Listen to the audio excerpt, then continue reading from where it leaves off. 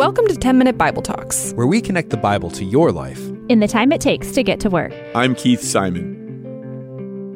There's a principle called begin with the end in mind. I first heard it from Stephen Covey in his book, The 7 Habits of Highly Effective People. And ever since hearing it, I've never forgotten it. Let me explain it by showing you how it works. If you want to build a new house, what do you do first? Maybe you order materials, or choose colors, or start framing it? Well, of course, you don't do any of those things first. The first thing you do is decide what kind of house you want. How many bedrooms and bathrooms will it have? Should the kitchen and family room be separated by a wall, or should it all be one big room? Where should the laundry be in relationship to the bedrooms? Once all that's been decided, what's the next step? Well, then you draw plans that reflect what you want. So you might have to hire an architect or an engineer, depending on how complicated of a project it is. But only after you have all the plans do you start ordering materials and building. Now, do you have to do it in that order? Well, I guess you don't have to, but it would be pretty foolish to do it in any other order. But I guess you could start building without deciding what you want. You could start building without drawing any plans. But if you do that, you're going to end up making a lot of changes that are going to be very costly, both in time and money. No one would do anything so foolish as to start building a house without first having a very good plan for how you wanted it to look at the end. In this instance, beginning with the end in mind is just common sense. Okay, here's another example. What's the first step in taking a family vacation? Do you just get in the car and start driving? Well, of course not. Again, common sense says that the first step might be thinking through what the family likes to do together or determining the vacation budget. Now, could you just get the family in the car and start driving down the road with no idea of what you're doing and with no plan? Well, sure, but that's not going to be a vacation. That's going to be a disaster. First, you plan the vacation, and then you go on the vacation. So now let's think about our life. Do we begin with the end in mind when it comes to living our life? Do we plan what kind of life we want before we live it? What I'm asking is, do we do the equivalent of drawing plans for the house or planning a vacation before taking the vacation? And I think the answer is no. When it comes to living our life, most of us don't have a lot of common sense. We live life day to day, choice to choice, relationship to relationship, job to job, decision to decision, unsure of where we're headed, no real goal in mind. Now, how come we put more forethought into building a house or taking a vacation than we do living our life? With anything important, we begin with the end in mind, except the most important thing, our life. When it comes to our life, we just do it one day at a time. When it comes to our life, we just wing it. Now, I bring all this up because we're near the end of 3 things. We're near the end of Deuteronomy, which means we're near the end of the Pentateuch, and we're near the end of Moses' life. And at the end of Deuteronomy 33, we find Moses' last words, at least last words recorded in the book. Here's what Moses says. There is no one like the God of Jeshurun. Now, Jeshurun is just a nickname for Israel. So he's saying there is no one like the God of Israel who rides across the heavens to help you and on the clouds in his majesty. The eternal God is your refuge, and underneath are the everlasting arms. He will drive out your enemies before you, saying, destroy them. So Israel will live in safety. Jacob will dwell secure in a land of grain and new wine where the heavens drop dew. Blessed are you, Israel. Who is like you, a people saved by the Lord? He is your shield and helper, and your glorious sword. Your enemies will cower before you, and you will tread on their heights. Moses went out of this world. Moses ended his life by singing the praises of God. In these verses, Moses tells us there is no one like God. God is your refuge. He's the refuge of all who trust in him. God saves, God sustains, God is your shield, and God is your protector. See, Moses lived his whole life banking, counting on God. Moses had left behind the riches of the Egyptian Pharaoh to go be with his people in their slavery. He'd endured 40 years in the wilderness. Moses had stared down Pharaoh. He'd spoken truth to power. He'd held Israel together during the plagues. He'd led Israel out of Egypt and through the sea. Moses had gotten on his knees and begged God to forgive the Israelites when they made and worshiped the golden calf. He'd endured the complaining of the people. He'd watched the spies shrink back in fear and refuse to enter the promised land. He'd seen God provide manna from heaven to feed his people.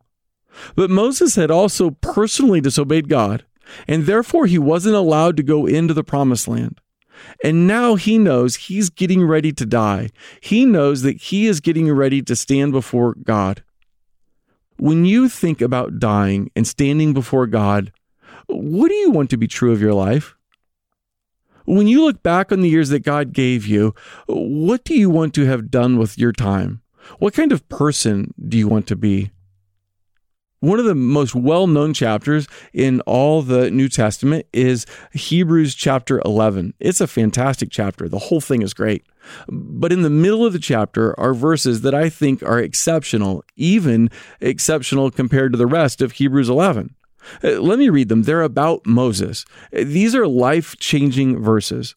They say this: "By faith, Moses, when he had grown up, refused to be known as the son of Pharaoh's daughter.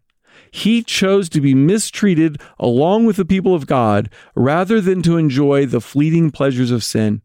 He regarded disgrace for the sake of Christ as of greater value than the treasures of Egypt, because he was looking to his reward." Do you hear how Moses' faith is commended in these verses? By faith, he saw sin as pleasurable, but he knew that its pleasures were fleeting, that they don't really last. And what this verse says is that Moses kind of looked at all the treasures that Egypt offered. Now, think about it. They offered great education, great wealth, great power. I mean, he was going to be in the king's court. He was going to be one of the in crowd at the cool kids table. I mean, he had all the pleasures of Egypt at his disposal. He looked at all those and he says, I know of a better treasure. I know of something that is of greater value.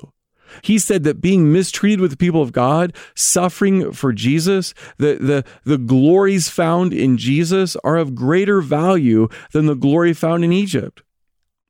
Moses didn't begrudgingly choose to obey God. He didn't say, well, I really wish I could have the treasures of Egypt, but I know the right thing to do is to go after God. No, not at all. Instead, he looked at him and he compared living for God and living in Egypt. And he said, God is better. It's sweeter. It's more satisfying. It's everything I've ever wanted. Yes, Egypt has a lot of treasures, but they are fleeting. Moses saw that by faith.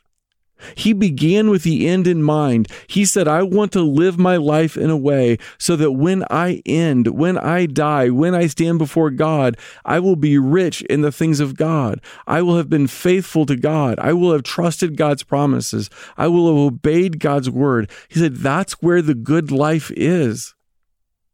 Do you see your life in the same way? That you have a choice to make. You can pursue all the treasures that this world has to offer. And let's be honest, they are pleasurable. There's a lot of them. They're really cool. They're flashy. They're immediate. They're right in front of our face. And they look really attractive. But do you have the ability to, like Moses, see that they are fleeting and that they are empty and that they don't truly satisfy? So down one path is all the treasures that this world has to offer.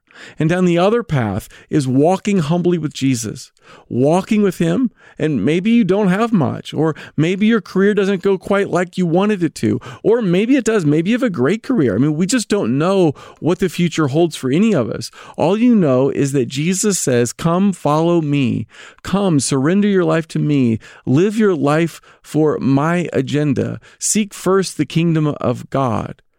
Do you see your path that way? And do you have eyes to see? Do you have the faith like Moses to understand that the promises of Jesus are eternal, that they last, that he never fails you? While all the treasures of this world will leave you empty, the treasures of Jesus will always leave you full and satisfied. That what we want more than anything, whether we realize it or not, but what we want more than anything upon our death is to hear Jesus say to us, well done, my good and faithful servant. Now, that has real implications for how we live our life here.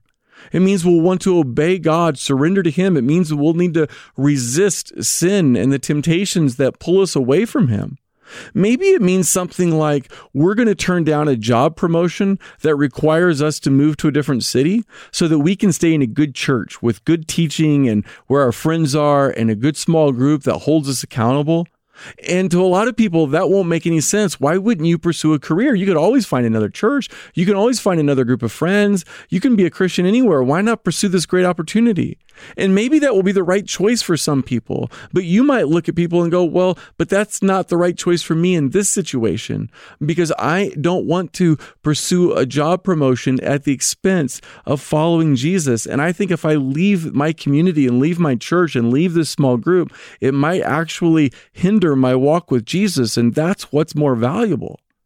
Look, all of this is different for different people at different seasons in their life. So I'm not trying to give advice to everyone who's listening to this because it may not apply directly to you, but hopefully you can see the big point. But the big point is that following Jesus is better than anything this world has to offer. And that might mean that you have to choose to die to yourself in 1,000 small ways because you know that it's through dying to yourself and living for Jesus that you find real life. Because again, you want to begin with the end in mind. And what's your end? I want to hear Jesus say, well done, my good and faithful servant. I want to have surrendered my life to him, to followed him, to obeyed him, to cherished him.